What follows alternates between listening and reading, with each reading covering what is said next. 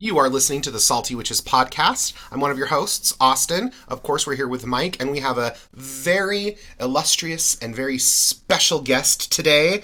We have Dr. Cyndi Brannen, who is the author of so many lovely books on Hekate. We have Keeping Her Keys, Entering Hecate's Garden, your most recent one, Entering Hecate's Cave. I'm literally looking at that on our shelf right now.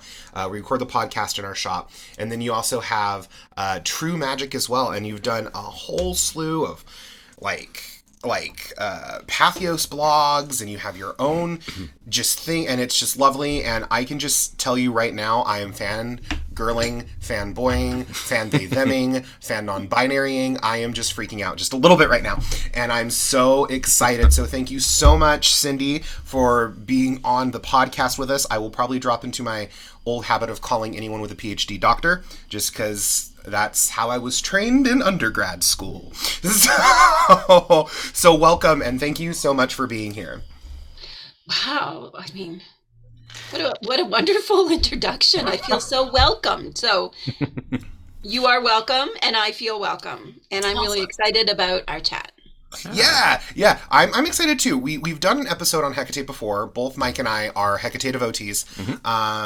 Mike's been working and walking with Hekate for since he could. It's been about 30 years now. About 30 years. Wow. And Hekate was always very prevalent around me as a kid because my nonna, my great grandmother, she worked with Hekate as part of the family tradition. And so when I was growing up and I was learning, she was like, yeah, you should work with her. And I was like, no, I don't want to be a mainstream Greco-Roman follower. I need something edgy. So, of course, edgy teenage Austin decided to work with the Morgan. And you and everybody else back then. Exactly. Yeah. And then, 13 years in, I was like, ooh, this is a lot of chaos. I'm trying to graduate from undergrad, and I need a little bit of stability. So Mike and I got together. We went on a first date. He introduced me to Hekate. We've shared the story of me having my first deep non with Hekate. We went and we buried the offerings in a cemetery, obviously respectfully. We left, and then every dog in the neighborhood just started howling and going off. And I was like, cool, like it. This is just who I am now, I guess. Yeah. So we are going to be centering a lot around Hekate, and then anything else you want to join in on, Cyndi, you're more than welcome to. So first, let's talk Hekate. You've shared in your books and your podcast, but what is your first initial connection to Hekate? I think for me, being of a certain age and kind of going back to the 90s, the early 90s, and kind of discovering Artemis first. I discovered Artemis came to me quite synchronously. I found a poem that was called The Ode to Cynthia by Ben Jonson, who was a contemporary of Shakespeare's.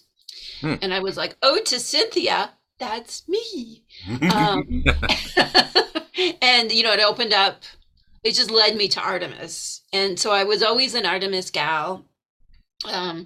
And then kind of, if you know kind of what I would say, like the goddess world was in the 90s, there was a lot of Isis, the Morrigan was around, but there wasn't, like Hekate was very much at the fringe. Hekate was very much seen like as a, like the liminal kind of, she was over here, and she was a very kind of intimidating spirit, not someone that you would want to get involved with necessarily. So I was aware of Hekate, but not in any, I didn't feel a close connection to her at the time. I was very much Artemis, Persephone, and, very into like feminist thought about the goddesses, feminist reclaiming of the goddesses.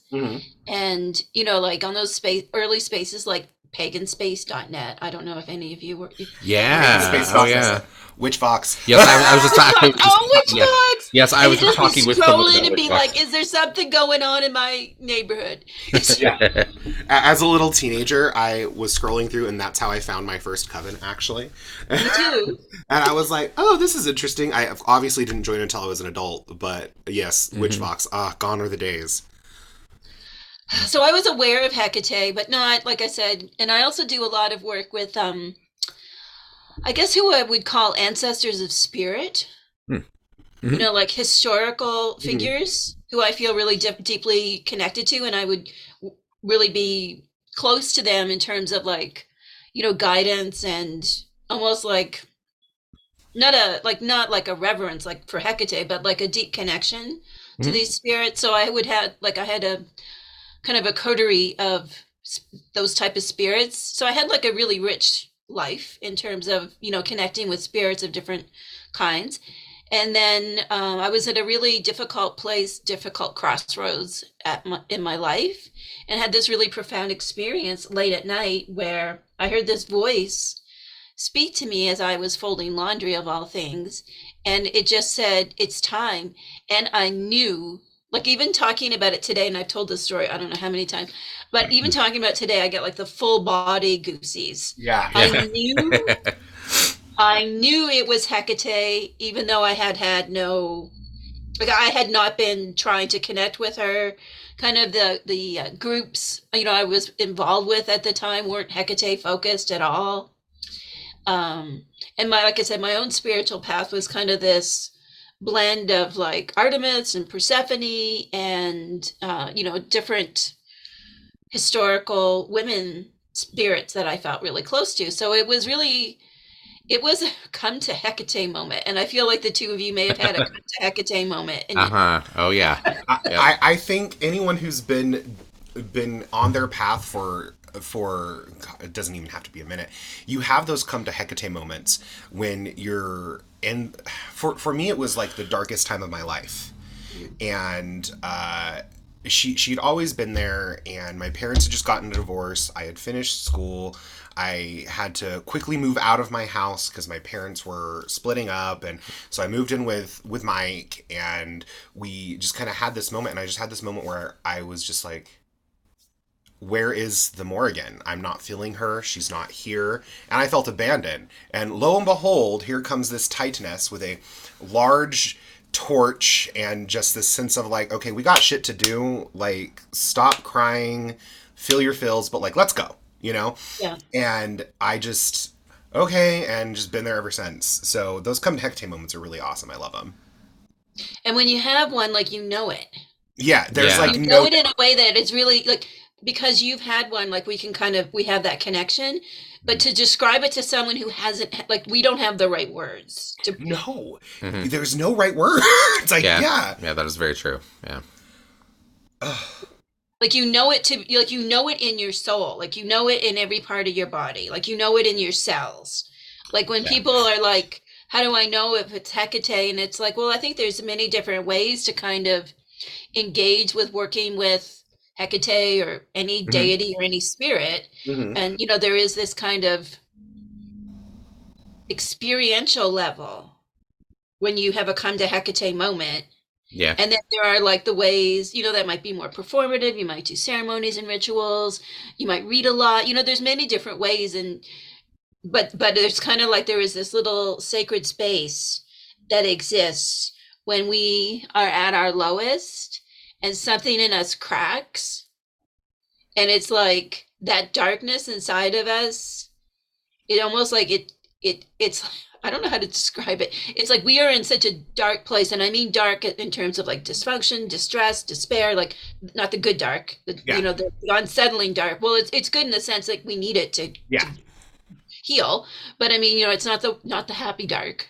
um that there's like something that cracks open in like our ego or our surface self, and that force that is Hecate, like it's like it she becomes something that we can be conscious of. Hmm. Yes. Yes. Like, that it's not that she wasn't ever there. It's like there is like our deeper self, what's, the unconscious and all of Yeah. that. And it's Yeah. like, but we have so much that we do up here to kind of deny our own interior darkness, that when that cracks, and it's like we can be open to that really beautiful experience. And I think the Morrigan is very similar, very, very similar. And I do, like, I've had a lot of, like, your story is really familiar to me because I have never had anything but respect and admiration for the Morrigan, but never that kind of like come to the Morrigan moment. Although I've Mhm. had many people close to me who have had those moments. Yeah. Um, and I do think that there is kind of they are both goddesses who can really help us to heal like our brokenness and our shadow side, and help us to, for those of us who practice magic, as well, it's like they can help us understand that the world is really complex. Yeah. Hmm. Yeah, the easiest way that I can describe the more working with the Morgan was the Morgan taught me how to fight. Hecate is very much when to. Yes. Oh, I love that. That's so true. Yes. It's the wisdom. Hecate is about wisdom. I Yes, found. Yeah. most definitely. I mean, I had some trauma in my life growing up. I mean, who didn't? But with that, it was very much I didn't stick up for myself. I wasn't the type of person. I mean, I grew up in Utah. It's a little gay witchling, and I like it was hard, and so I had to learn how to fight. And when Mike met me, and that's all I was just a big ball of anger, just big ball of anger, ready to lop someone's head off at the slightest glance. And so finally, when I decided to put down my sword and take up the torch, I realized I don't always have to act in anger. There are times where even if someone has hurt you or upset you, you can actually react with compassion because that's going to be best for you. And so Hecate most definitely is the wisdom. And it is, yes, I'm so glad that I love that. So, I think, just to kind of build on that, I think Morgan teaches us how to have a strong back. mhm, Yep. most definitely. And I think what Hecate can offer is you have a strong back and an open, soft front. Yes, I like that. I like that. Oh, this is such a good conversation. And that you're open to the world and all the beauty that it offers. You're not so ready, to fight all the time. Yeah, you're not armored up to the teeth all the time. Right, because you know your own strength. Like Exactly. you'll be okay. Exactly. Well, and I find Hecate in talking about the energies of these two goddesses, the archetypal energies that they kind of represent and what they can do for us in practice. To add to some of that, I find that Hecate is also is for the majority of people I've talked to, she's very good at helping us learn not only when to fight maybe, or helping us to remember to be strong and yet also open, but there's an energy about her, I think, that she also has the ability to help us realize the value of those difficulties.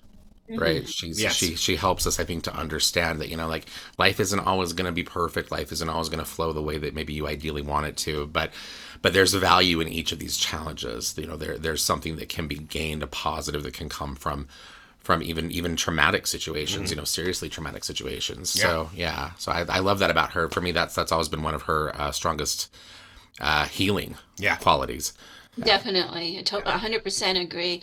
And it's like she shows us, I forget who said this, but it's like this quote, it's like Hecate's darkness is so vast Hmm.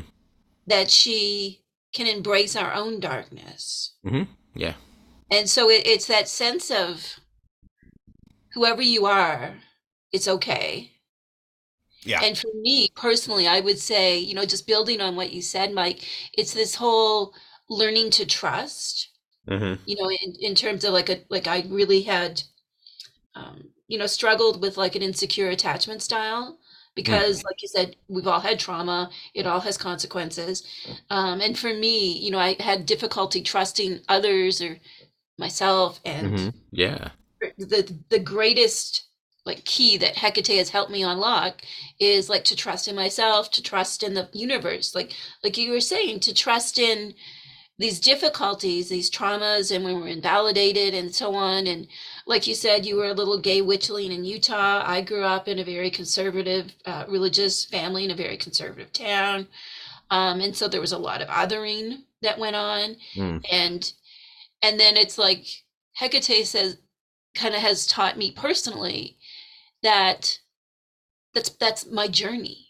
Like that's who I am. I am not meant to be in the middle, and to be in the mainstream. That's not, so if fighting against that is like the ultimate waste of time, waste of energy, Yeah. because I don't feel I was put here on the earth to be like popular or in the mainstream or, do any of those kind of things. So for me, it's been about like trusting what I sometimes call it like my soul code or my mission, but that sounds a little bit too, I don't know what the word is. It sounds too like Yeah. highfalutin for me. Yeah. What I just like, I feel like I will say what the fates, what the Morai have woven for me Mhm. to be aligned with that. And I think that for me is what Hecate has really shown me. Like, and it's not to say like we don't sometimes really like fuck things up and, go against our natural, like kind of what the fates have woven for us, what that thread holds. Most Mhm. definitely. But it's to say like, like when you have a come to Hecate moment, it. And when you are attuned to your thread, it. Yeah. And I think that's another part of what Hecate has really shown me personally. I love that. Yeah. I love that. I agree with that 100%. When you're aligned with that thread, it very much is like it's that sense of like, oh, it doesn't always have to be a struggle. Struggle's going to happen, but if I just continue doing what I'm supposed to do, what I know I'm supposed to do, things will be a little bit easier. There'll be a sense of peace. I like Yeah, that. Which actually kind of leads me into my next question. So some people come to the craft looking for a quick fix via magic. A lot of people want to do a lot of spiritual bypassing instead of actually mourning the loss of a loved one. They want to do a cord cutting or something like that. So you have a PhD in psychology, right? So could you share with us how you approach that with students or individuals who come to you looking for that quick fix? Because we get that a lot in the shop and as teachers, and I always want to hear other people's stances on that. well, this is such a rich question, isn't it? Mhm. I Like, try. I just love this question because it's like a big juicy, Yeah, there's a lot of pieces to that. you know what I mean? There's so much to it. Like it's like a Hecate supper. Like there's just so many components, and There you go. only will die. You know what I mean? Like it's just, we're doing this big year-long project, really going deep into the components of Hecate's supper. So I have like the Hecate supper on my mind. I'd love to talk, if you want to talk more about that later on, we can talk Oh, about that. absolutely. Yeah. Yeah. But so I want to say this. So if someone is watching or listening and they're just getting started and they're kind of at that phase of curiosity, they want to get a candle and light a candle and maybe do a little spell or have a bay leaf and do something with a bay leaf. I think that's beautiful. I'm not here to criticize anyone Yeah. who is just getting started. Um, hopefully they'll find good resources like your shop. They'll find good resources where it's like, oh, this is how you're starting out. Here's your deck of tarot cards. Let's get started. So that I think there's that group where they're just getting started. So kind of the depth and breadth of practicing the type of witchcraft that I practice and teach and write about, like that, you're not going to know that when you're just getting started. Yeah. Mm-mm. Right? Because like I don't know, I'm not on TikTok and I'm barely on the socials, but like I think like if you were trying to do a research today, you would find probably a lot of like reels and so on that Mhm. had like really kind of like helpful like 1 minute things you could do, which I think that is really great. You got to start somewhere. Yeah. Yeah. That being said, I think the issue of spiritual bypassing is a really important one, and I think we need to talk about it more. Yeah. It's one of those, there's a lot of subjects kind of like in the witch world that I don't hear people who are kind of like the thought leaders having conversations about. Hmm. And spiritual bypassing is definitely on that list. Would the two of you agree with that? I would agree Yes. 100%. Yeah. Because spiritual bypassing, when you practice magic, that is the idea that you either do a spell for yourself, and it just automatically kind of does what it's supposed to do. It's wishful thinking. In the coping kind of literature, we would say that's wishful thinking coping. Hmm. So it's not problem focused, it's not emotion focused, you're not dealing with your emotions, and it's not support seeking really. Well, you're kind of support seeking, but not true support seeking. And it's also not meaning focused. Like you're not trying to find the greater purpose or meaning. You're Yeah. doing that wishful thinking. Like if I do this thing, it will solve all my problems. And I think that's something that certainly, like for myself, say 30 years ago, I was there. I get it, right? Yeah. Yeah. Well, I think we've all been there, you know. So yeah, sorry, I interrupted you. Go ahead. No, no, I was just saying, like, if, like, for me, I look at the practice of magic and ritual and all of those things. Like, I look at it as a way to connect and to go deeper Mm-hmm. into ourselves, into the deeper world of, spirits and Mhm. plant medicine, and all of that. So I'm not at all a quick fix person anymore, but I remember like 30 years ago, me with my four little candles and my little goddess scarf, spread out on the bedroom floor, Mhm. Mhm. with my Raven Silver Wolf book, trying to do the thing. Yeah. Yeah. Yeah. And, I mean, for me, and I like, because I'm the age I'm in, like I was getting those books when they first came out, like the Cunningham books, and, like Mhm. these books, like they were, new. So, I think spiritual bypassing is just trying to stretch beyond where you're at. It is a type of avoidance coping. I'm going to keep with my coping container for a minute Mm-hmm. because it's a type of avoidance coping. Because all witchcraft, when we do a spell or a ritual, we are trying to solve a problem. Mm-hmm. Mhm. Yeah. And they are emotion based. We don't like the way we are feeling. We are stressed because we don't have any money. We are suffering because of childhood trauma.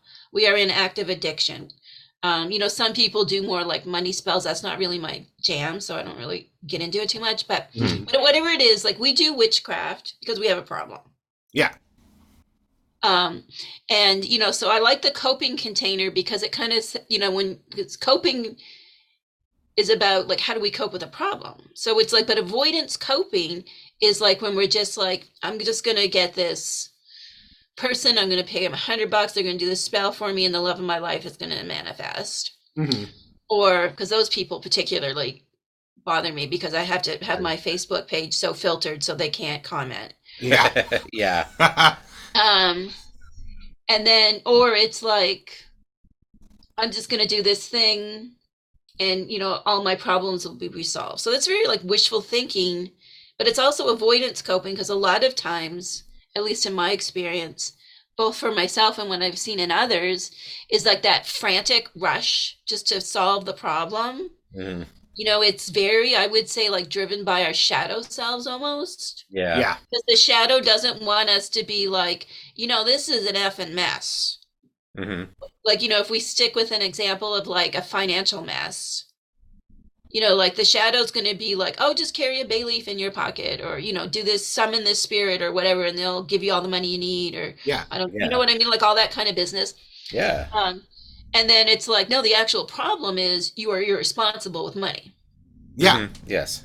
And I think that's like, to link it back to like Hekate and witchcraft, I think that's what Hekate is kind of like. You're doing this spell, you're kind of doing this spell. It's like, I need to pay the mortgage this month, and you're like, I need to do all of this, and if you really don't spiritual bypass and you're doing this, you will kind of have like, whether you kind of connect Hekate through the cards or however, if you hear a voice, you'll kind of get this thing that says, no, this is Yeah. not the problem. Mm-hmm. The Yeah. problem is you're financially irresponsible. The problem is you spent $400 on a crystal when you should have been saving that $400 for your mortgage payment. Exactly, right? Yeah. Well, we have this experience. Just a little tangent. There are people who will come in and they'll talk about how they don't have any money in the shop, and it's like, okay, well, whatever. Like, I'm not going to force you to buy anything, but they then ask what crystals are good for money, and then I have Mm-hmm. this moment of like, should I be sassy or should I just help them the best I can? Well, and I know you always default to sassy. I try to, not all the time, but yeah. And so then I usually go, well, the best crystal is saving his accountite. And they look at me and they're like, oh, well, do you have that? And I'm like, no, I'm saying that the money you're going to spend on a crystal to fix your money problems, you should probably just put in your savings account. Because as much as I wish I could sell you a rock that would then triple, quadruple, whatever the money that you just spent on it, I can't do that, rightfully. There's also people who come in and you can tell they're manic and they just want to spend all their money. And we actually have to, like, cut them off. We have to be like, yeah, You need bills. to pay your bills. So no, yeah, I'm sorry. And so most definitely I agree with that, where Hecatean magic is, no, this isn't the actual root of the problem. You need to solve the root of the problem. And the root of the problem most of the time is an internal one.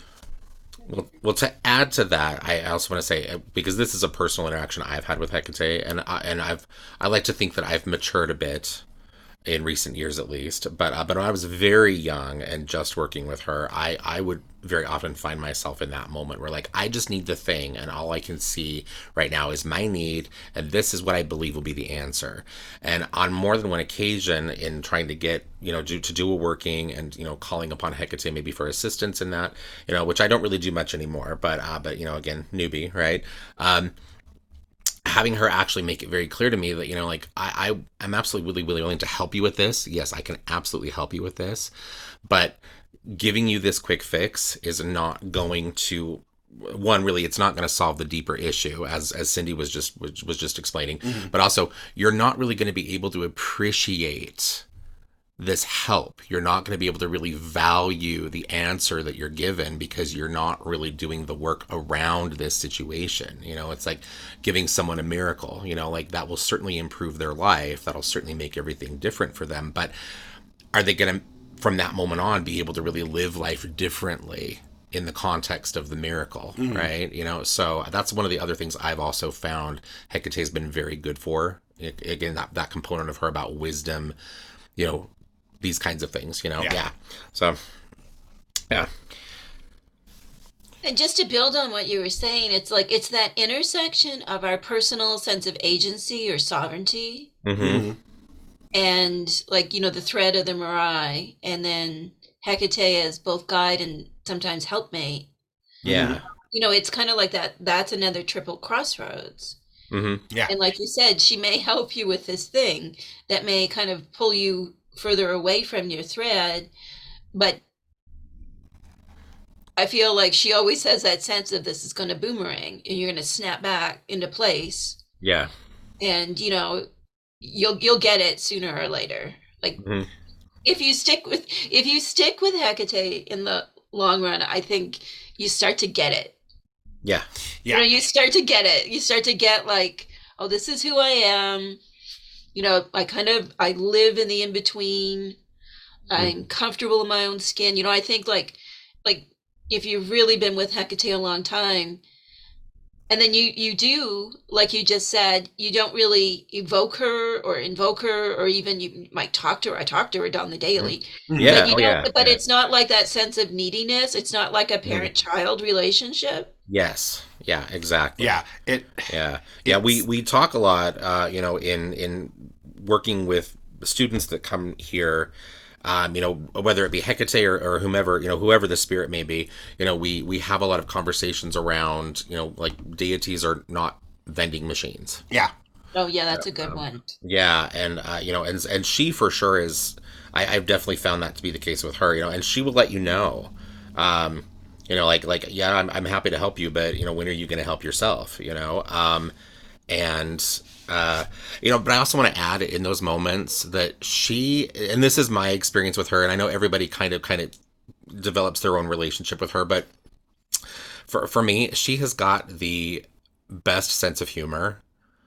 Like, when I've had those moments with her where I've done something just very human and very stupid, and for whatever reason I've appealed to her for help in that moment, and she's and she'll come in and she'll be like, I'm not going to help you clean this up. You've got this. You're good.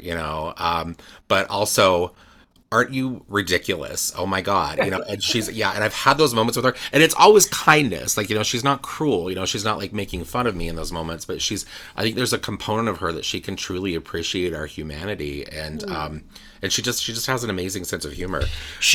Her sense of humor is, I agree with that. She's a huge sense of, an amazing sense of humor, and it feels sometimes very dry, sometimes like very English humor, where she's like, "That was dumb." Yeah. Don't you feel dumb right now? And that's okay that you feel dumb.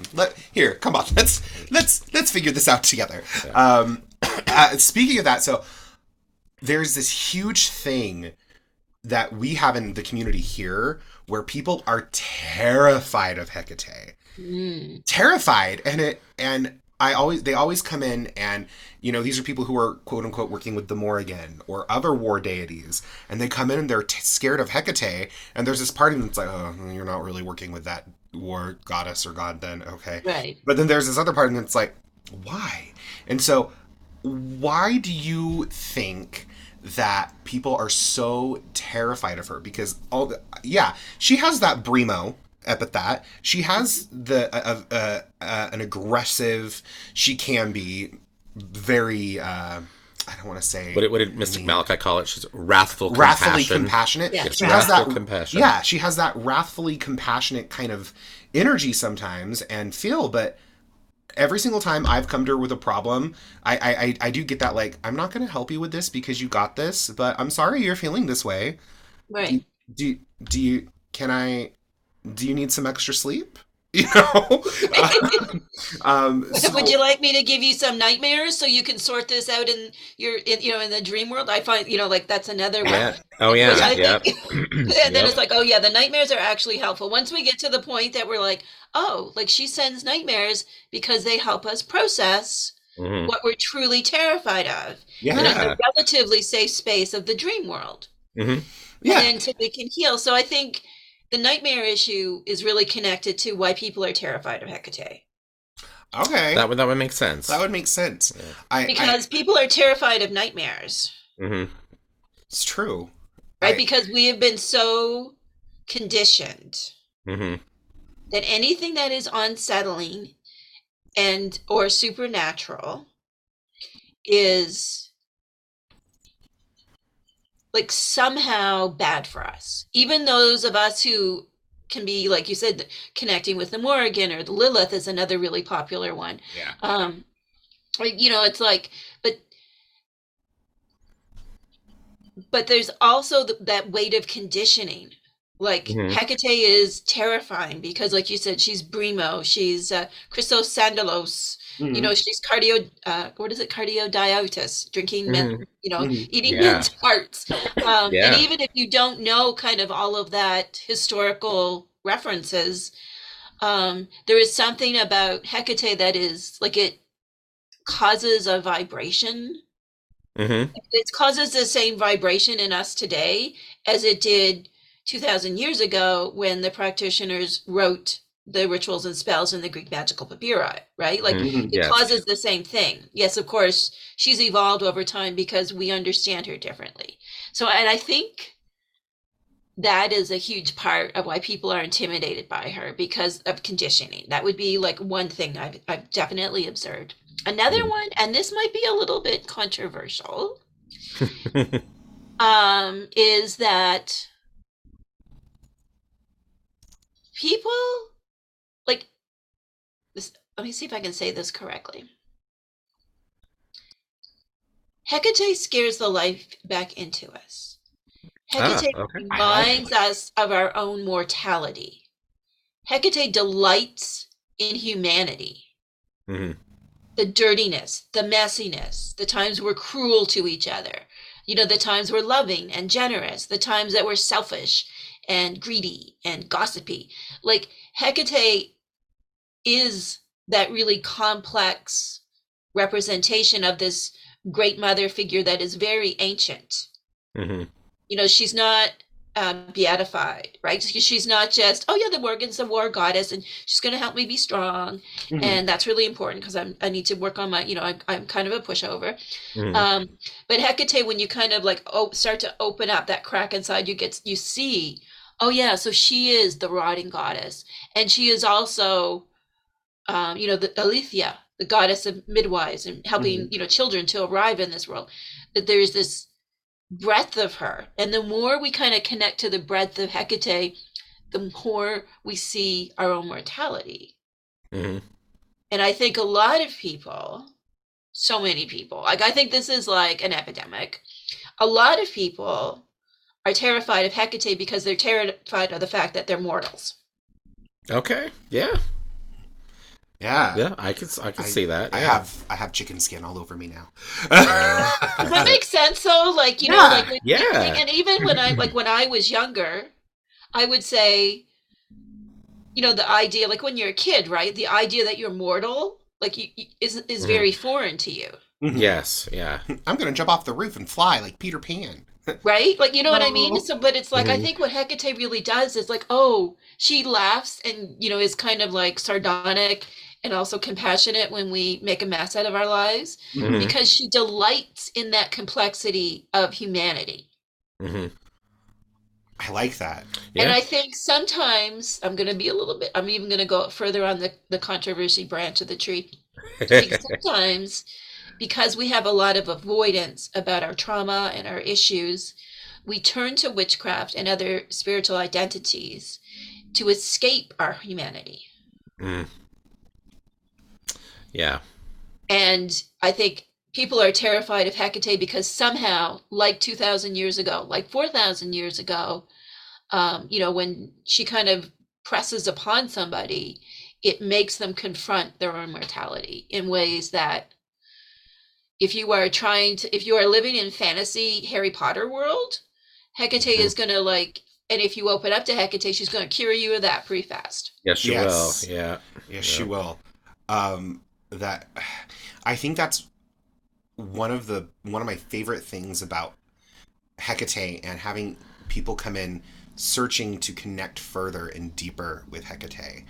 Um, because you can see that they have had almost like this illusion or this illusion or delusion around what they're who they are and what they've been doing. And it's always the people who come in and they're always like, well, she's just been popping up. She's been popping up everywhere for me.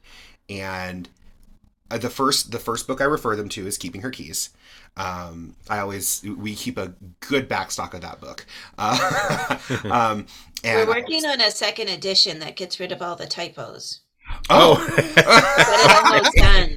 I, Okay. I've been working on it this whole past year. Ah. I Well, typos or not, we love the book and it and is we recommend amazing it. every Yeah. single time. And I always tell everyone, I'm like, Hecate is not this deity or spirit or energy or focus that you just get to connect to at your own beck and call. There's work that has to be done. And if you really want to feel the, I don't want to say pureness because that's not the right word, but the if you really want to develop it, you need to take time. It is time and devotion. And so I always hand them Keeping Her Keys, and I always tell them read through it first. Then, once you've read through the entire thing and you have a good grasp of what's going on, then do the lessons as instructed. And it is so helpful. I've had one of our readers here actually was in your Covina, I think, for a little over a year or so. Mm. And she just absolutely just loved it and just rails with it. And we always talk about Hecate when she's in the shop, and it's awesome. We actually discussed epithets this last Tuesday, which is kind of what's leading me to. I know that everyone kind of has their like favorite go-to epithets. For me, I love Anodia, I love Astrodia, and I love Chthoniya. Those are the ones that I work with a lot. The next one that I usually kind of focus on is Phosphoros. But for you, how would you describe epithets to other people who are seeking to connect further with them? And what are your favorite three epithets and why? Ooh, it's a juicy question. So you said Phoberos, Chthoniya, Astardia, and Uh, Anodia. and Anodia, yeah. Okay. Um, so epithets are titles given to characteristics and roles of a deity. Most deities have epithets. Um, it wasn't really something that I knew, like, say, 30 years ago. It was like Hecate was bad, scary witches. Morgan was war, fight, be strong. Mhm. Like Isis was love, mother. It was, they were kind of really flatlined, is what I like to call it. They were squished Yeah. instead of like, Isis, she of 10,000 names. So epithets are titles that reflect characteristics that for Hecate, they come from a variety of ancient sources. That's not to say they shouldn't evolve, Hmm. and that we would develop new epithets today, of course. So that's what they are. They're like a title. So it can be kind of like a nickname. It could be, a characteristic. It could be a power. It could be many different things. And if we think about the people that we're close with, like we might already be using epithets to kind of, like, oh, well, they're a real go-getter. Or, like we do this a lot, and we Hmm. don't even realize what we're doing, but we take people and we use certain terms, and those terms, of course, have energy to them to describe that person. And when we do that, the signatures and definition of that term are kind of awakened. So if someone's a go-getter, or if someone's a slowpoke, like we Yeah. do this all the time when we're describing people, and that's what epithets are. They're except instead of describing people, and people are hard enough to get to know, this is trying to describe Hecate. Mhm. So like, so there, it's like trying to grasp what is so much greater than us, that is divine and primordial, and so that's what epithets are. I really love epithets because for me, they really like flesh out Hecate. They put meat on her bones. Hmm. Yeah. They put teeth in her mouth, a Yeah. torch in her hand, sandals on her feet, crown on her head. Hmm. Um, what color her robes are? The ones that are relate to her wearing saffron colored robes. Mhm. So, Yeah. and it gives us this like kind of vocabulary for connecting to Hecate. That comes from the way the ancients understood her, which I think is so beautiful. And Hecate has so many known epithets, over 200. Mhm. Yeah. I always recommend, if people are curious about the epithets, so in my book, I include different ones. And if they're really interested, there is a Tumblr called Nahedi Sings for Hecate. If you type in epithets Tumblr Hecate, you'll get taken to that Tumblr page. And Sarah Croft has developed this really extensive list that's a really good, completely free, and you can just kind of peruse it. It's not, you can just kind of read the list to see all this kind of work that's been done, and that's a completely free resource. And Hmm. so I think epithets, and I really love epithets because not only do they kind of connect us to an aspect of Hecate that is really kind of like a key for us in that moment, Mhm. but they unlock so much inside of us as well. Like some days you just need to Bremo things, which in Yeah. Bremo, of Yeah. course, means like the terrifying, wrathful, angry, look out. Yeah. Hmm. Like, that sometimes we need to Bremo it. Yeah. And, like when you think of the different epithets, so in all my books, there's a whole bunch of epithets in all of them. And in the newest book, the Cave book, the chapters are all epithet titles. So the chapters are all deep dives into what I feel that epithet really can offer us. And then in the garden book, all the plant monographs have epithets that I link to the individual plants, so you can kind of reverse engineer it. Mhm. You can look at that epithet that's included as an archetype and then say, oh, this plant is about this, so that epithet probably is about this, and you can kind of work with it that way.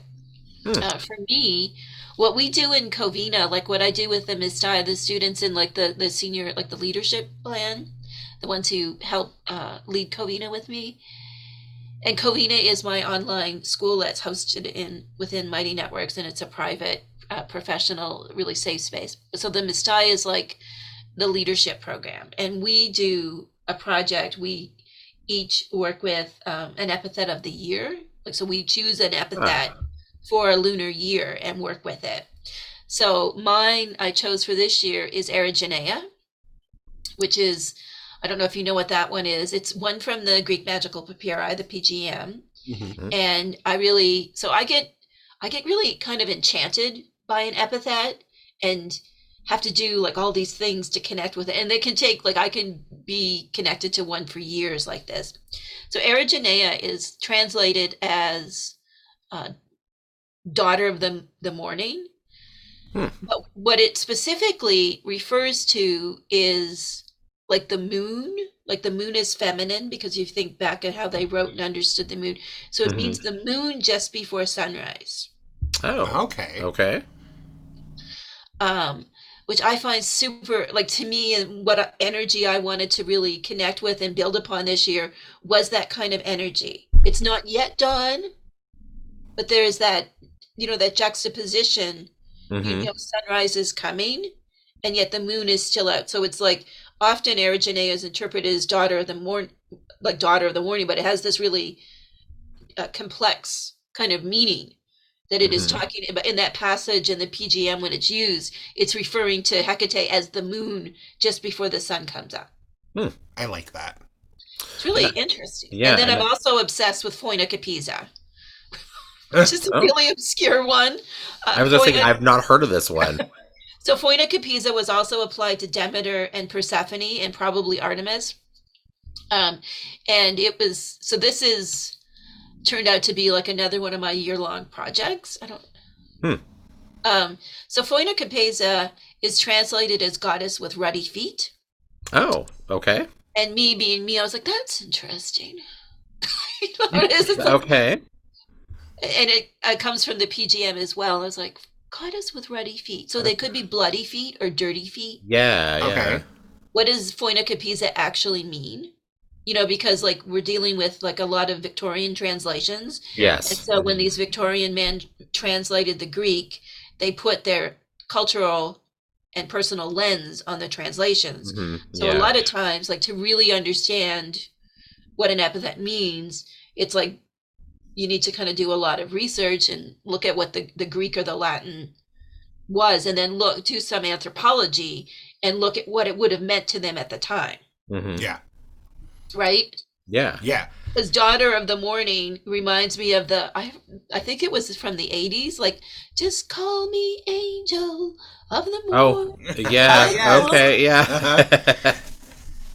And then it's Okay. like, no, that's not actually, well, it's kind of what they meant, but not exactly. So Phoenicapisa, goddess of ruddy feet, sounds cool already. She's got bloody feet, she's got dirty feet. I'm in. Yeah. Yeah. Here for it. I'm here for it, right? So I bought a new vehicle last year, and I always name my vehicles epithets. Oh, okay. So it's red. My new vehicle is red, and so I called her Phoenicapisa. And so since then, I've had this, and I have a Kristen who is my research partner in a lot of going down these deep avenues where we have to like look at Greek texts and figure out what they actually said, and so, and same with Latin. Um, and she was kind of really drawn to this epithet too, and didn't, and what, like me, we were like, well, there's not really anything written about it, so let's do the research and break the word down. So what we've kind of discovered, and this takes us months and months because I have Covina to run, and you have all the Yeah. other things, but so it's always like my great indulgence is in doing these research projects into Hecate, like Hecate's history. Hmm. Okay. So um so it was a practice of priestesses, probably who would have been priestesses of Hecate, potentially at the temple at Lagina or certainly at Eleusis, Hmm. that they would make their feet red. Oh. Okay. Okay.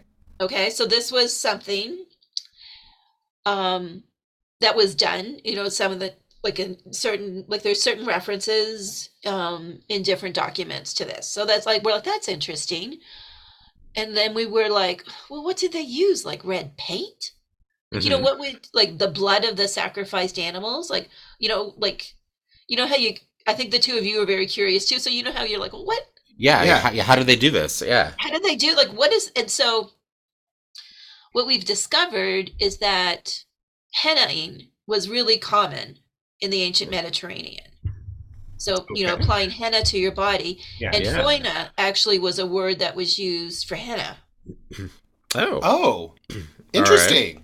because it means red, Mm-hmm. right? Yeah. Yeah. So, it could be, so we're doing this Camp Hekate this summer, and like our whole theme is kind of like Foina Capisa, and like we're doing this ritual where they'll be making their feet red with henna. Um, because it's we often think today too, like henna comes from India, it doesn't come from the ancient Mediterranean, but it actually like was super commonly used in the ancient Mediterranean, like in Greece and in Egypt, like in that whole area. Yeah. So it could well mean, the goddess with hennaed feet. So it's not that we like her with dirty feet, we like her with bloody feet. Yeah. But there's also this really interesting idea that it could be referring to, like, she had hennaed feet, which would really elevate her and make her sacred, right? Mm-hmm. It's like putting Hecate in saffron robes. That was a key indicator of her importance to the person who wrote that passage. Mm-hmm. Yeah. So those are the two big ones I'm really connecting with right now, are Erigenea and Foina Capesa, two really obscure ones. And then I of love it. course Clydocus is never far from me because Yeah. Gotcha. Yeah. Yeah. Got those keys. I Okay. I love deep dives into epithets. We did a working as a coven where how many epithets did we evoke? Are you talking about? The trans protecting trans Oh, rights. 12. 12. We evoked 12 different ones, and some of them were like well known ones. Like I think we evoked Rexipile. We had Rexipile, we had Phosphoros in there. Yeah. Yeah. But then we had some other ones, and it was like, okay, this is cool. So we love working with epithets because it just adds another layer of focus and desire to them. So I have a really, I guess all my questions are juicy. It's just because I'm just here for it. So, as one of the most well-known voices in Hecatean practice, do you have any advice to our listeners who want to either begin their practice with Hecate or even take their work a step further? So I would say I like to give simple advice.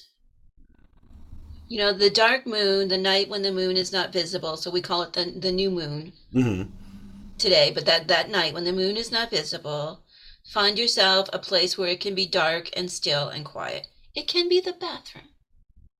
Or you could do something elaborate and go to a cross. You can, it's really like, but to start simply is just to learn to be comfortable in the dark. Yeah. Like that. Right? Just to be comfortable in the dark. Because so many of us have all of this programming and nonsense about the dark is bad, the dark is evil, Hecate is scary and wrong, and, like I must be sinful or something because I feel called to her. It's like, no, just be comfortable in the dark. Yeah. Just for a few minutes. Don't fuss and see, like, and open up. You can light a candle if you have a candle. You can make it more elaborate, but just be comfortable in the dark. Or not, right? Yeah. If you are discomfortable in that darkness, I can guarantee you, my friend, Hecate will cause a similar discomfiture for you Mm-hmm. Yeah. as you go deeper into her. So, it's like, that is, I think, the kind of the way to just connect to Hecate. And then, I always recommend, like, make the dark moon like something special. Make it part of your monthly schedule. Like if we're getting juicy, one of my big things is, I don't have any time for any of this. It's like, well, then it's not important to you, my friend. Yep. I agree with that 100%. I tell my students that all the time. Yep. Right? So, if you can't put it in your Google Calendar, if you can't block off, like some time to prep and then some time to do something special on the dark moon, then Hecate is not important to you. Yep. It's that simple. Mm-hmm. And you know Yeah. what I mean? Like, it's that simple. Like, it's not complicated. So But that being said, I know, like, like it doesn't need to be super elaborate. Just getting started, sitting in the dark, lighting a candle, making a simple Hecate supper if you're comfortable doing so, and taking it to a crossroads. Um, you can read. I mean, I'm sure you have things to offer. In my books, there's many things that they could read or rituals Yes. that could be done to kind of make it more elaborate. Hmm. But it's just that, like you said, purity earlier, and I think there is kind of like a purity of spirit to Hecate. I would That, agree with that. she is the great miasma remover. She's Babara Forba, the filth-eating goddess, right? Hmm. So she is untarnished, and that because she is completely 100% tarnished, Yeah.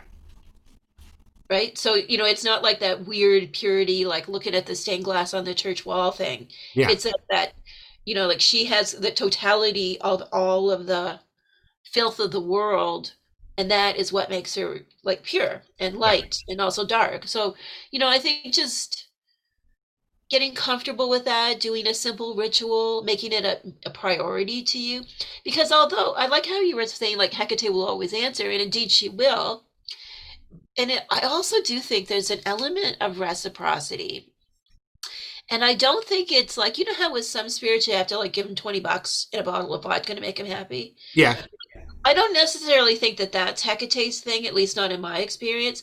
So I think the element of reciprocity is more like if you show up and you are ready to do what needs to be done, she will show up and help you. I agree 100% on And that. I think the whole, like, we're doing this year-long project on the Hecate supper, so the dipnon Hmm. just means supper. And, like really looking at the anthropology around like why was this done, like what this would have meant to the people who actually did it. And it's this idea of like, cleansing the house and propitiation and all of these kind of things. But it's also like the doing of it, Yeah. right? The doing of the thing and the sense of agency. And I think, like to the ancients, Hecate was this very complicated, full bodied experience, full bodied goddess, who occupied liminal spaces and had teeth and a sword and was also benevolent, Hmm. Peonios the healer. So, when I'm thinking about all of that, it's like just to open up to some of that, but don't overwhelm. Like the internet is really a wonderful tool, and it also can really cause overwhelm and like paralyzation. Yeah. Because I think, like for me, and I know this is a really common theme in Covina and what I hear from my followers and readers, like Hecate can really call us to break up with perfectionism. Yes. And again, it's looping back to my idea about she reminds us of our own mortality. She reminds us that we are messy by nature, Yeah. by design. As mortal beings, we're not perfect. And I think so. A lot of people get paralyzed by perfectionism because they want to propitiate Hecate. They want to please her, um, or placate her if they're afraid of her. Yeah. And it's like I've never had that experience that Hecate demands that. But I would say what Hecate desires from us, if anything, would be that we show up, Yeah. right? That the crossroads, the pilgrimage to the crossroads with a specially prepared meal that is left there, that is about us showing up Yeah. and facing our fears and going into the dark. Like you think even about the ancient Hecate suppers, there's kind of a twofold thing. Some were left outside the door, but some actually they took to like, kind of a intimidating or foreboding crossroads near a graveyard. You know what I mean? Yeah. That whole lore. So when you think about like that is for the people who actually took the supper, it would be about uh, facing their own fears. When you think about like what abides at the crossroads Yeah. to them, scary spirits, people who didn't have a proper burial, Hmm. so like unwed mothers, um, people who are outside, and just anyone kind of outside of cultural norms.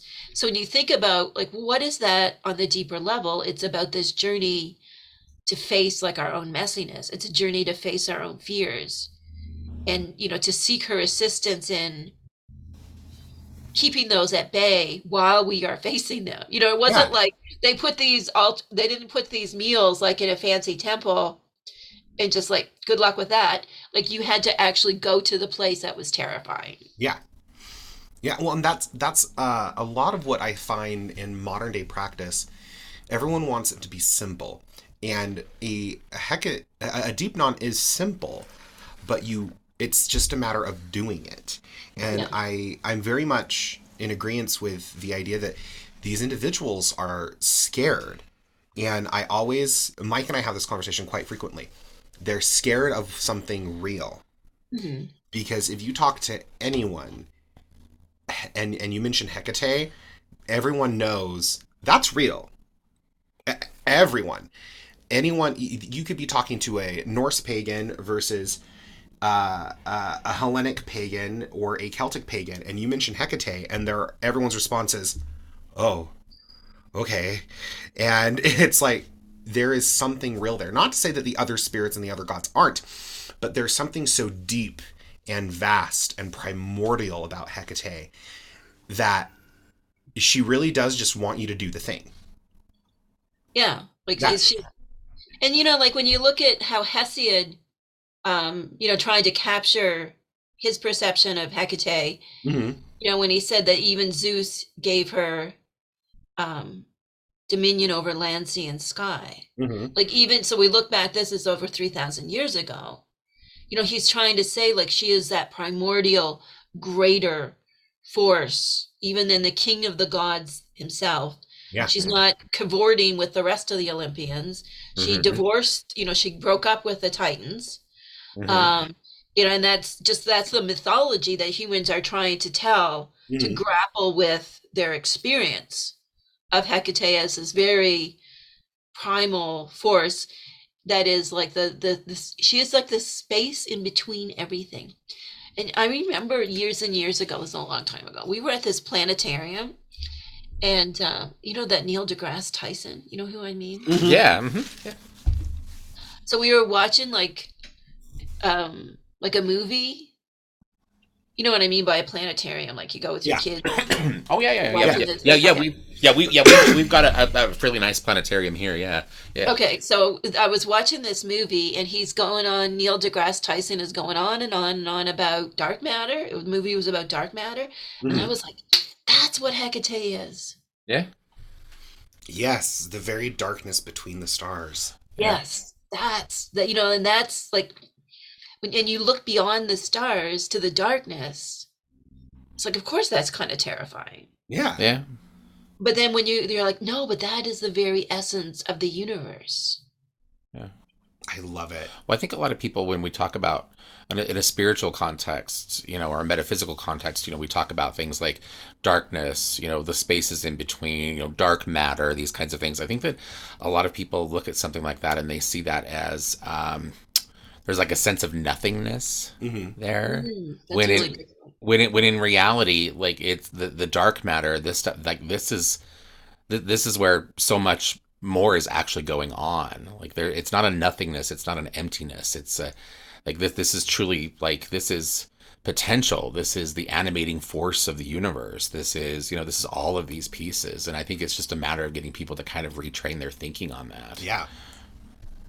And to be open to that, like that this isn't cosplay. Like you said, Hecate is real. Hmm. Yeah. That she is a real force. And, for me, like I think there are other spirits in the world, with different names that kind of capture this to varying degrees. Hmm. Because Hmm. I am such a like lifelong I'm just fascinated by comparative religion and different mythologies. So, I think there are other figures out there that kind of that humans have tried to like connect with this vastness. Like you said, it's the void, but it also is the void that births everything and to whom we all return.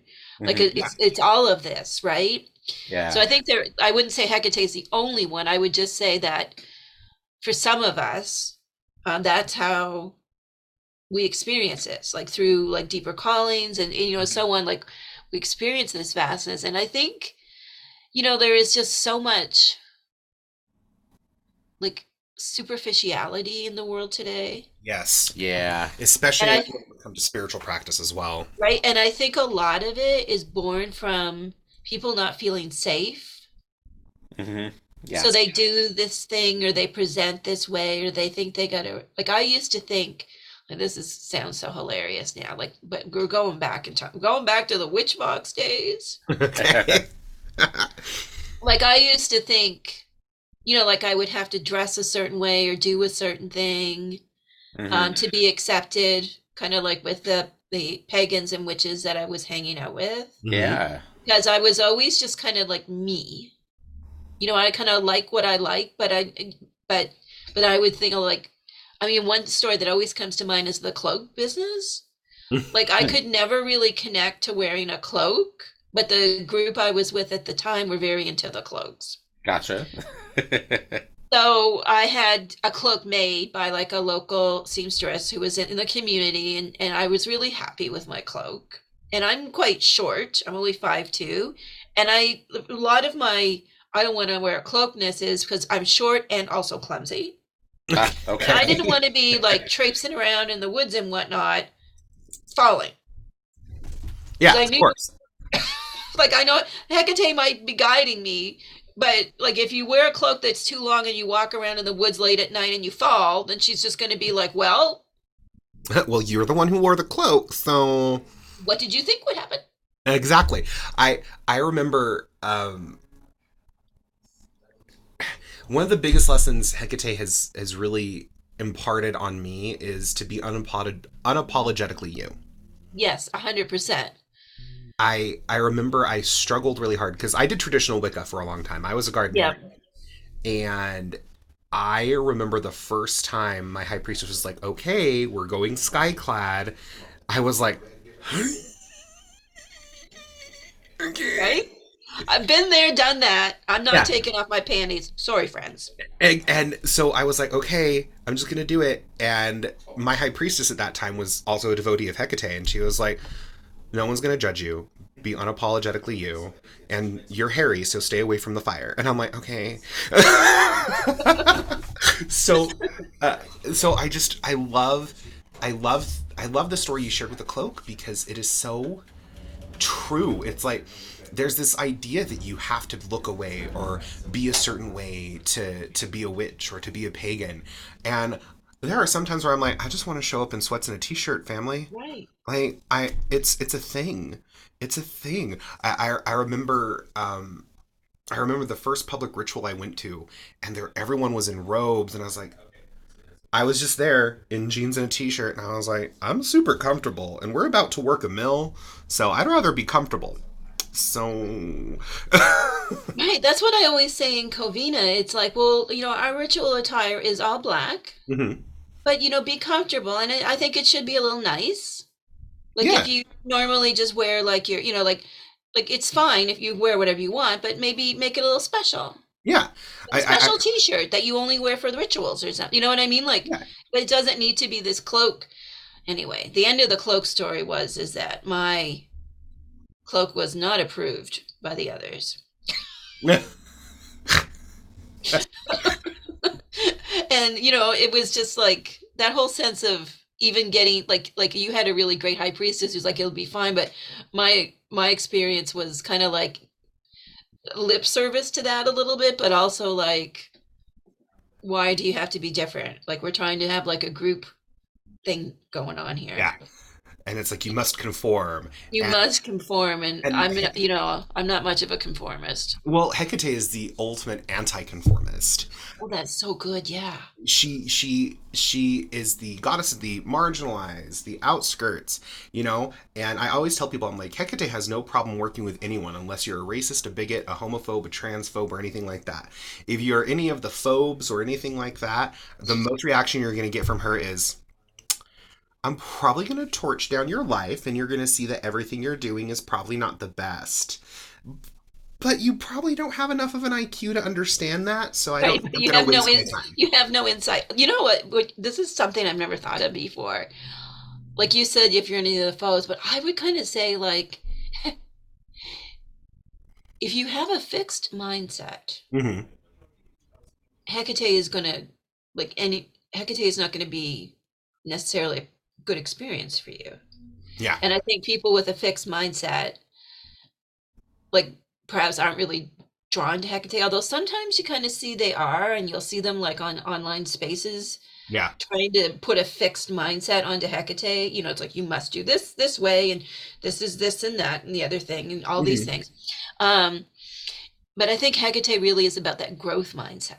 You know, that Yes. openness to change, that openness to your own frailties, that openness to like comfort being the like in the company of the ultimate anti-conformist. Yes.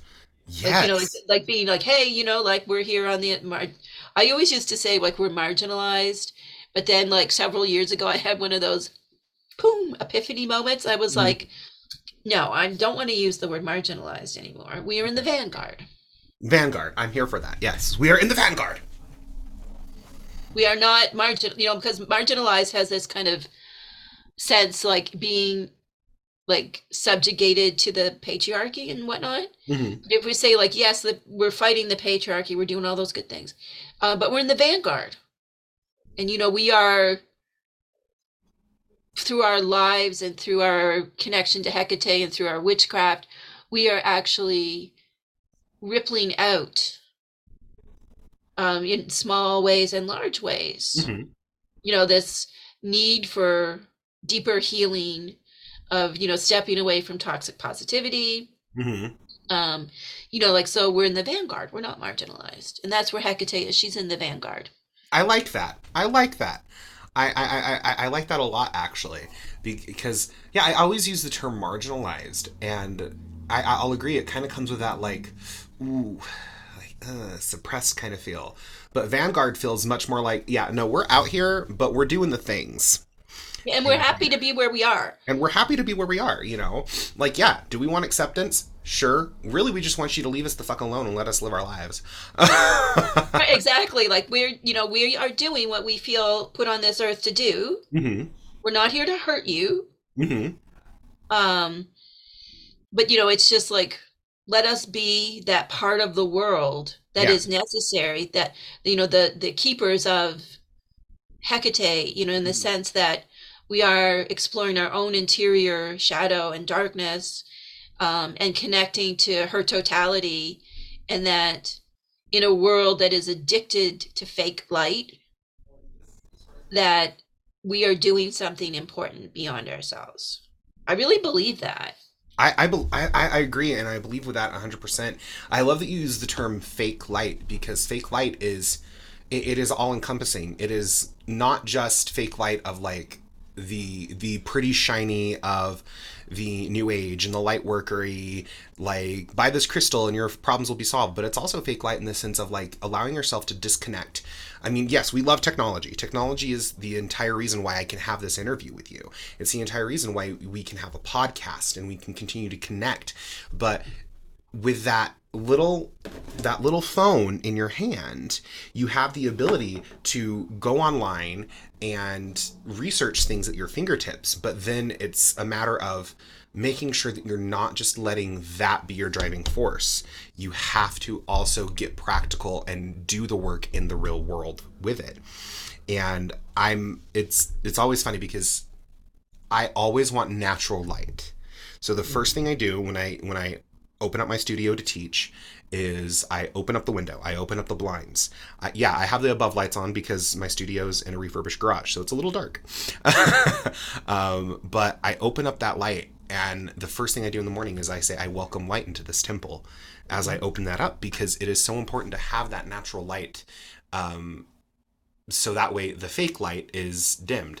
Oh, I just got super like deep there, and I think I lost myself in a conundrum or a Well, I think wormhole. what you were going to say, like, and it also is like, if like when we talk about the dipnon, you know, the importance of doing it either simple, like you're just sitting in the dark, or more elaborate, Mhm. whatever it is you're doing.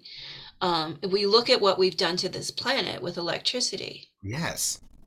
and like the fake light at night. Yeah. I think we're going down the same deepness together. Like there is this kind of surface layer of our addiction to fake light. Yeah. And then it kind of, like you said, it goes into like spirituality. Mm-hmm. It even goes into like what we tell our children, Yeah. like don't worry, be happy, Yeah. like look on the bright side. Like sometimes there is no bright side. And if we want to be good parents, we have to help our children to understand and to train them Yeah. that sometimes there is no bright side. Despair is real. Yeah. You And don't need to medicate. I mean, sometimes you do for clinical conditions, yeah. but like all of this kind of medication for, I think a lot of it, and this again is controversial, is a lot of the anxiolytics that are prescribed today are like, they're kind of like fake light. Yeah. Like people are going through bad things, shitty things, and instead of them being supported in a way so they can work through it, they kind of get 6 sessions of cognitive behavioral therapy and a bottle of pills. If they're lucky, they get 6 sessions of cognitive behavioral therapy. Yeah. And there's no tending to the deeper source of the distress. Like it's, I think for me, that's all part of the fake light thing. I agree. I always tell people, because I'm actually going to be going back to school for psychology, just because it's always been something that has always been, I've always loved it. I mean, I took so many psychology classes in my undergrad that the head of the department was like, why aren't you just a major? And I was like, because I'm a music major and I already have a lot to do.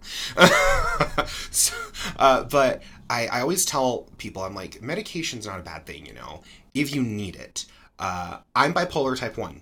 I need to be medicated, even if that's just minorly, so that way I can maintain some semblance of balance, but I most definitely, I went through years of therapy, cognitive behavioral therapy, EMDR, all that stuff to make sure that I had coping mechanisms. And so for the last 4 years, I was unmedicated because I didn't have health insurance. I'm self-employed. I didn't have health insurance. I live in the United States of America, and health insurance is bad. Anyway, but I didn't have that source. And so when I went to the doctor and he was sitting there and we were talking about it, he's like, well, you're bipolar type 1 and you've been unmedicated for 4 years. How are you coping? And I said, honestly, I chalk it up to Hekate. And of course I can't say that to my doctor. I mean, I could, and I did. I said, well, I work a lot in the spiritual community in a spiritual capacity, and I know when I'm getting overwhelmed, and I know those triggers when I can feel myself going into a manic phase or a depressive phase. And so I know that I need to take a step back and I need to do something to balance that.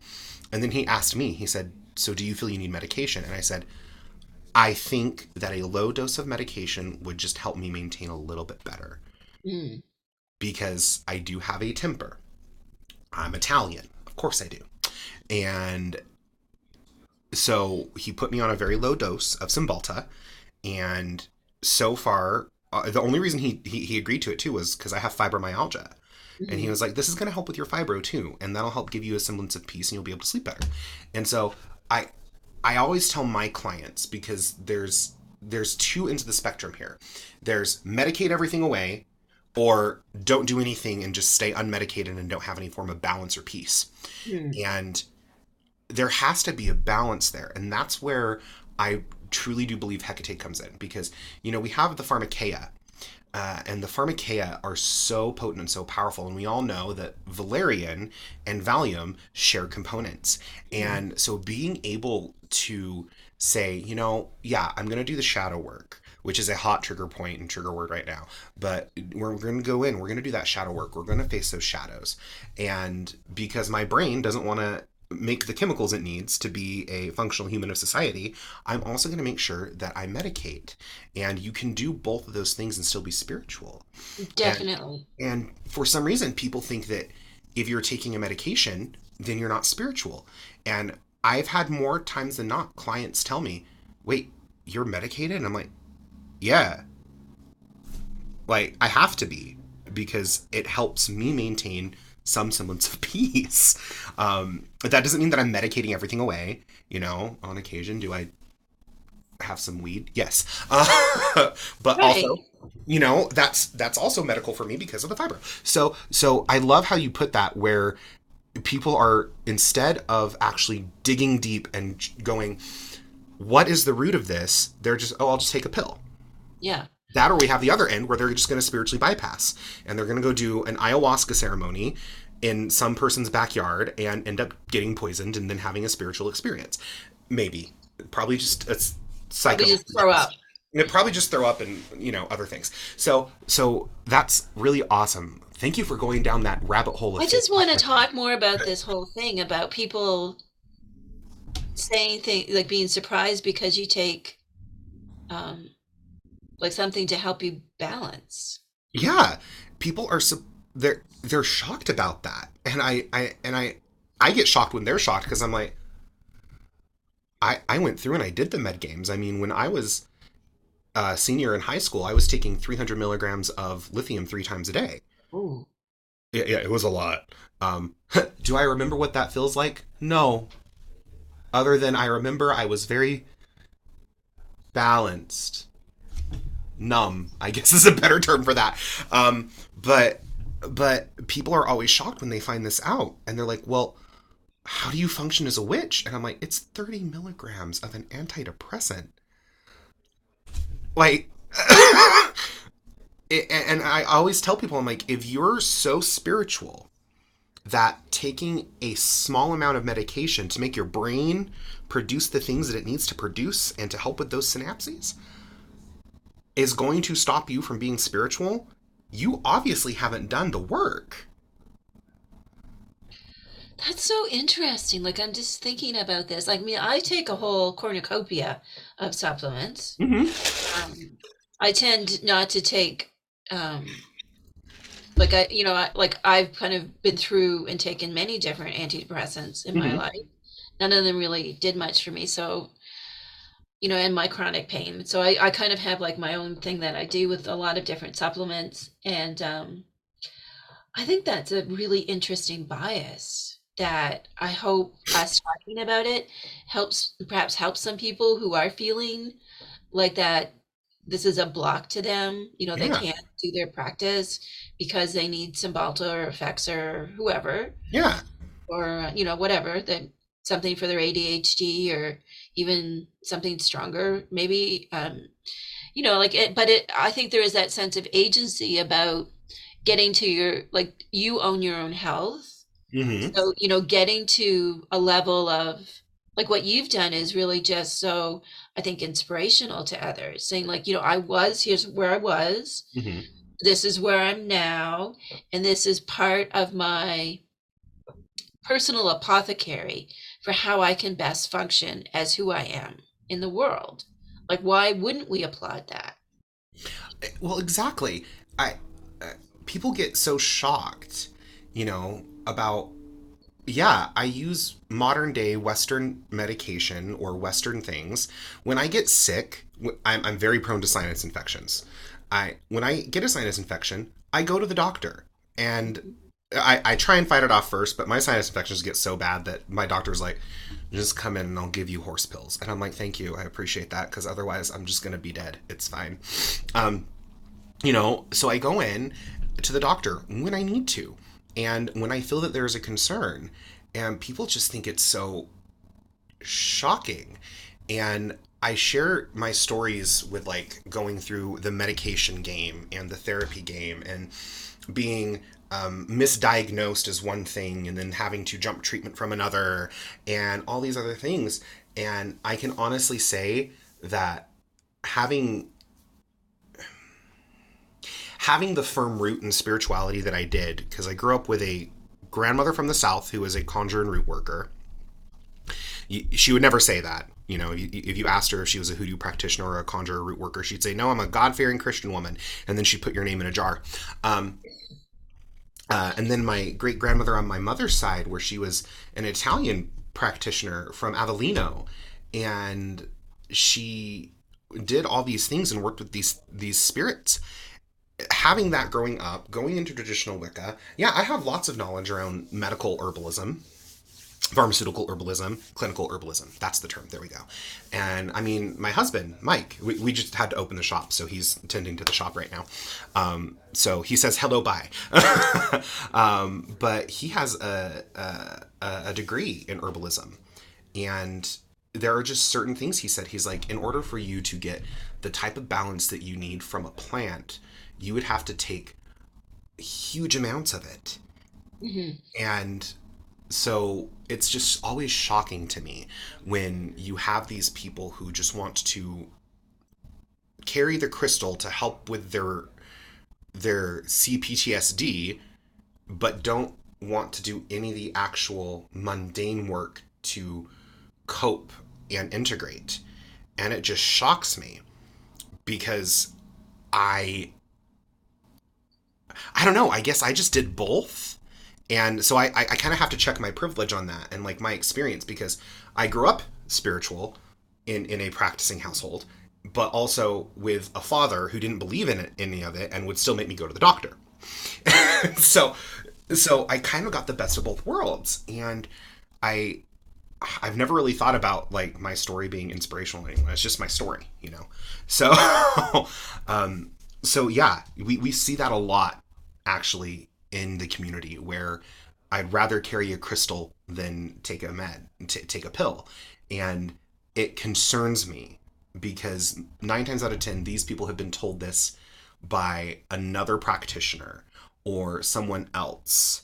And it makes my heart hurt because they're being told that something that is a part of them isn't okay. Right. And I think, oh, this is such a good conversation. So it's like in like allopathic or mainstream medicine, Mm-hmm. it can do the same thing to us, Mm-hmm. right? Make us think that we're just our diagnosis, Mm-hmm. like that we're just these things. And then what you're saying, like, yeah, you're right, these people do the same thing. These practitioners, these unethical practitioners, do the same thing and say, like you just need to hyper focus on this thing, but like this crystal or this pyramid, I like the pyramids. I don't Mm-hmm. know, have you ever seen these things? They set up these swanky Oh yeah, pyramids. the copper pyramids. Yeah. I've had a So it's customer like with one on their head I'm before. not saying they might not help. I'm just saying, like if someone is telling you that the copper pyramids or the water from John of God or whatever it is, Mm-hmm. if that is the only way to heal, like you always want to be saying, but is it right for me? And like you said, allopathic medicine has advanced in such a way that there are many treatments that are very effective and help us either heal us or help us manage chronic conditions better. And, I don't think it makes a lick of sense to deny those things. I think it's all about us, again, kind of looping back to that sense of agency. Like we are the ones in charge of our health. Yeah. So, if a pharmacological treatment is what works best for a person, then why would we negatively judge that? I think there is so much of that. But I don't know why this is coming through, but uh Carl Jung had this idea that's kind of like not really talked about much, but this idea about people becoming too spiritual. Mm-hmm. And I always find it interesting that, we say, well, I'm spiritual, but not religious. And we're like, Jung warned us 100 and some years ago. He said, don't, don't do that.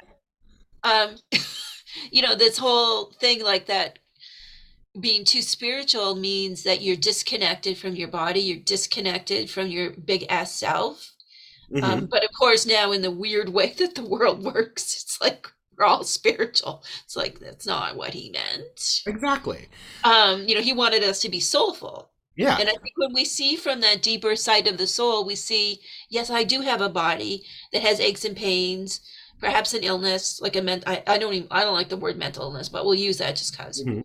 That we have these things, and to deny that is more avoidance coping, which goes right back to where we began with spiritual bypassing. Yeah. So I think we've done a whole Strophalos.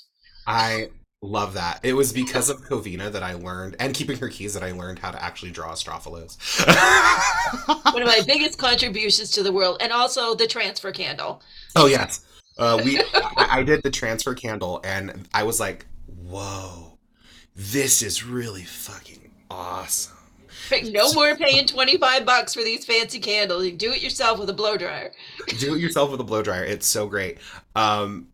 Okay, so before we wrap up, just because we've given, I could go on forever with you, Cyndi. You're just absolutely fantastic and amazing, and you are such a wealth of knowledge and wisdom, and truly. I truly sense and feel Hekate every single time I read your books, and every single time I listen to your podcast or hear you speak, and just here the room just pulsates with Hekate.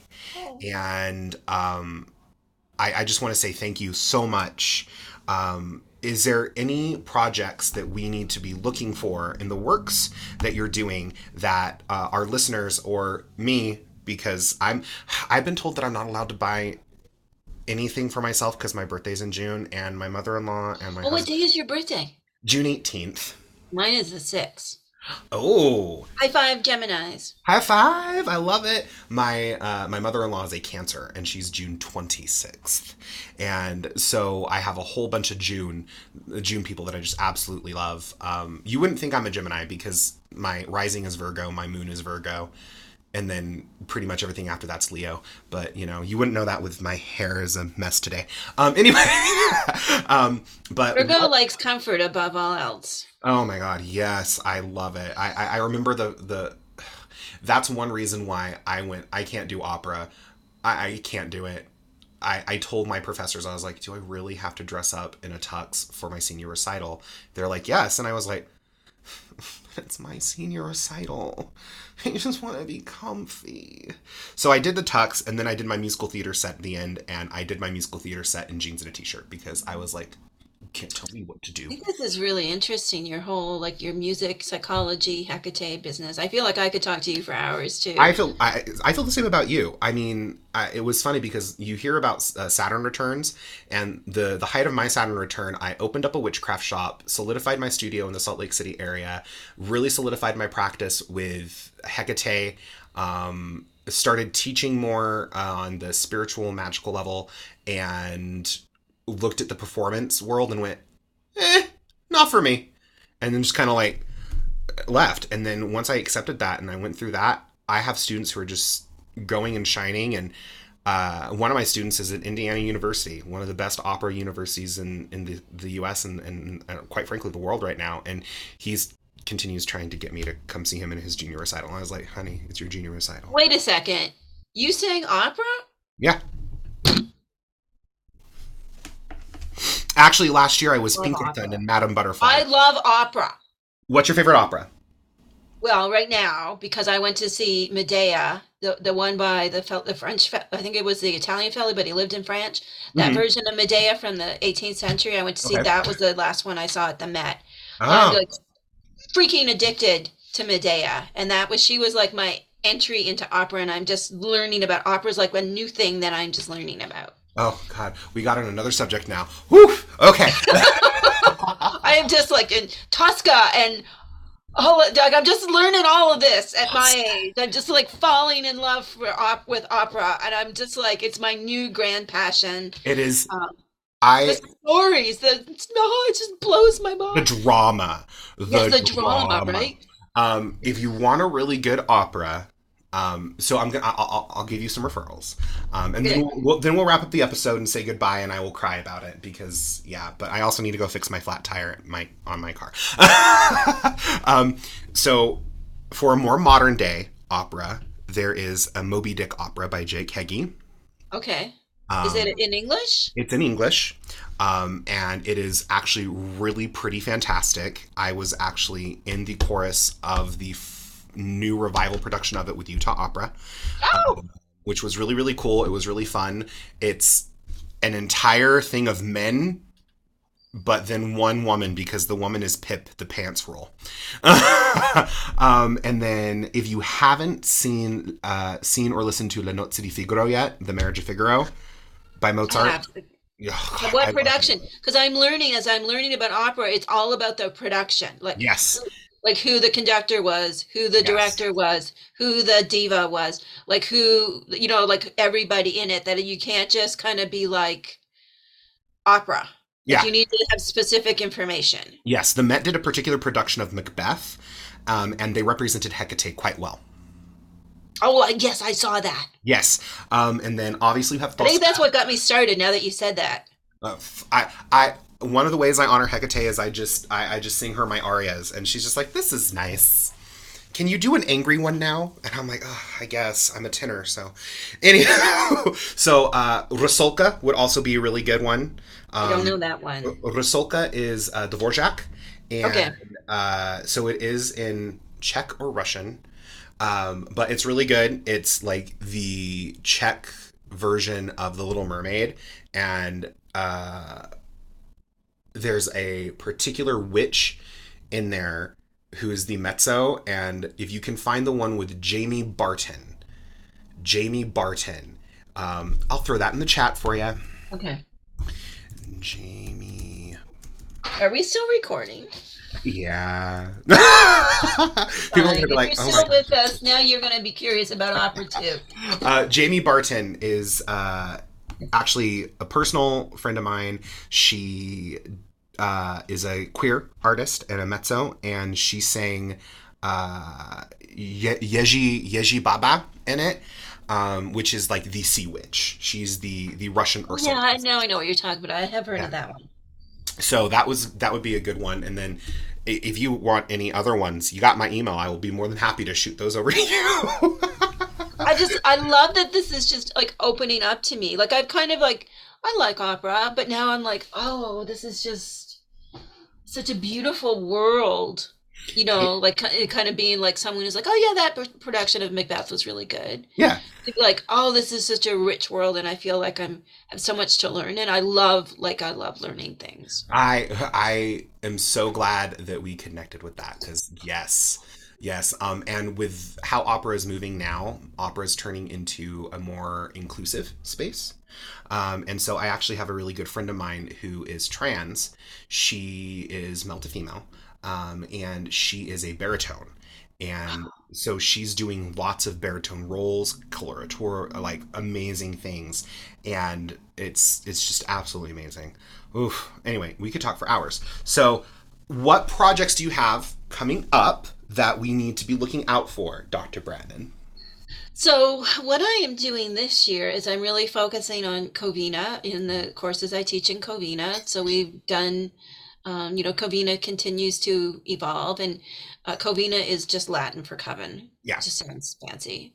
Um, so we're continuing to evolve with the courses and build that community. And then I'm doing like a retreat this summer in Michigan, Camp Hekate, which I'm excited about. And I'm really taking this year in terms of like books. I'm working, like I said, I'm doing the big year-long project researching Hecate's suppers, which may lead to a book. Um, and I'm just taking like like I'm teaching and doing the podcast and doing all the things that I Mm-hmm. do, and also taking a really like an exploratory year. And like I said, I just finished um, doing a complete overhaul of the Keeping Your Keys book. I just freshly finished that. Okay. So, hopefully bringing that out next year, making that available for the 5th anniversary of that little book that's found its way to so many people.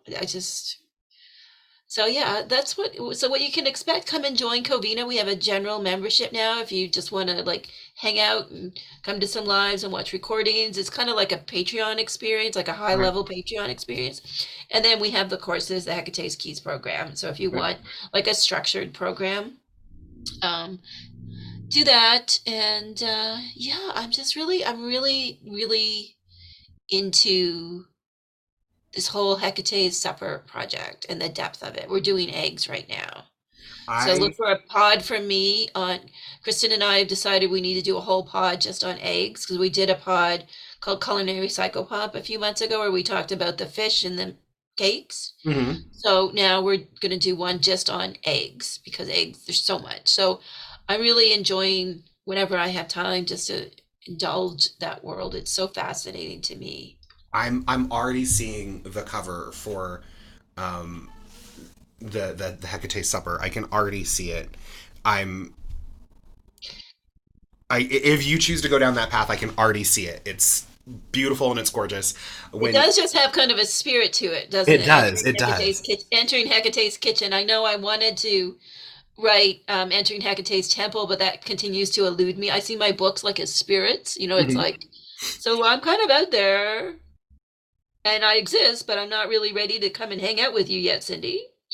Um, Rude. entering Hecate's kitchen, I think just because like food and I love all of that kind of cultural like anthropology Yeah. and understanding like I really like understanding why the ancients did what they did in relation to Hecate. Yeah. As a psychologist, like I always want to be like, but why?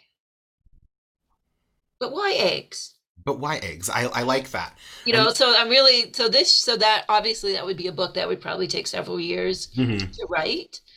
But it's just so beautiful, like that we know about these Hecate suppers and how Yes. different they were from other rituals to other deities at the time. Like Yeah. there's so much richness to all of what was going on in those kitchens at those Mhm. crossroads. Oh yeah, most definitely, most definitely. In any book that you're going to produce, I will say, just becomes my new Whoopi. I When Entering Hecate's Garden came out, I carried that with me everywhere. I think I've read it 6 times back to front. I've done the works in them. I grew my own aconite. Like I just devoured that book, and I'm not allowed to devour Entering Hecate's Cave yet because I think it's happening. It's a birthday gift for me, so I'm You not need to allowed. take your time with that one. Don't rush I, it. I, I will, and the reason I really like that book because I have thumbed through it because sometimes it's slow in the shop, so I got to look through it. Is you have a PhD in psychology. It seems like it is an entire book centered around shadow work, integration, and like a journey to wholeness. And I am all all about that. I'm all about that. There are people out there who are trying to teach and do shadow work things, and I'm like, you don't have the backing to do that. And it stresses me out because I've had to have those conversations where you can't tell someone to stop seeing their therapist or psychiatrist and just do shadow work. You can't do that. Oh heck no, no, No, don't do that. they need to be guided through that, and they need to have a support system by someone who knows what is going on. Oh, And so true. and then that just leads me down the whole road of like, fuck unethical practitioners. I want to punch them in the face. Um, Really, really hard with a fish. So. But you do by being an ethical practitioner. That is the Exactly. ultimate slap in the face to these people. Oh, exactly. And it is so sad because as someone who reads professionally, I've been reading professionally since I was 16. That was my first job. Um, People will just come and they'll just sit and I'll pull out cards and I'm like, you've been going to see other readers and they've been filling your head with this nonsense around this relationship that's going to be perfect and lovely and this, that, and the other. And you just need to pay them $500 more and they'll make it happen. And I'm going to tell you right now, you just need to let it go. And then no one wants to hear that. And then they come back to me 3 months later and they're like, you're right. And it's like, well, I'm sorry that I was right. That sucks. But are you going to listen now? So it can be rough. I remember for about 3 years I didn't read for people because the first thing that happened at the height of the pandemic is someone asked about their relationship and I was like, people are dying and we're having to lock down entire states. And you want to know about your next relationship? Okay. This makes me have a little bit of a concern for humanity. And then Hecate was like, they need it. I'm like, so anyway, so we have some really great stuff coming up from you. Keepingherkeys.com, is that where everyone can find you? Yep, and I want to say one final thing. Yes. If they're listening to this before like kind of that Beltane time of the year, Mm-hmm. we're doing a Beltane online full moon retreat. So it's a Hecate's Garden retreat weekend coming. I think we start on the astrological Beltane, like the Okay. 5th. I think it's the 4th. And it's May the 5th to 7th. Okay. And if people want to be able to join completely for free, all they need to do is write a review somewhere in public on Hecate's Garden, and then I have a form that they can find on the Facebook page that they can complete, and then they just submit their review, and they can get in completely for free. That's awesome. Okay, awesome. That is on the podcast. Everyone heard that. Go do the things. I will say I've been in rituals with Dr. Brannen, and Dr. Brannen can lead one heck of a virtual ritual. I can say that. And I was surprised. I was like, okay, virtual ritual. And then it happened, and I was like, oh, this is Hekate. So yes, go follow that. Go do all the things. Obviously, in the podcast description, we will have all the links to keeping her keys and stuff like that. And other than that, thank you so much, Cyndi. It has been so lovely. Here's Mike. He was working with customers. Thank you, Cyndi. I had to step away for a few moments. I'm so sorry, but but I could hear you guys still talking in here. Thank you so much for giving us your time and for speaking with us today. And I'm sure you guys already said everything you needed to say, but to our listeners, if you are looking for, I would just say even beyond just information on Hecatean practice, if you're looking for just in general, just good information on spiritual practice and witchcraft, 100%. Cyndi Brannen. Yes. Absolutely. Cyndi Brannen is absolutely amazing. So thank you again, Dr. Brannen, and we hope that you have a good rest of your day. And the podcast should be out this evening. So, all right, thanks again. Thank you. Bye. Oh, and hail Hekate. Yes, hail Hekate. Hail Hekate.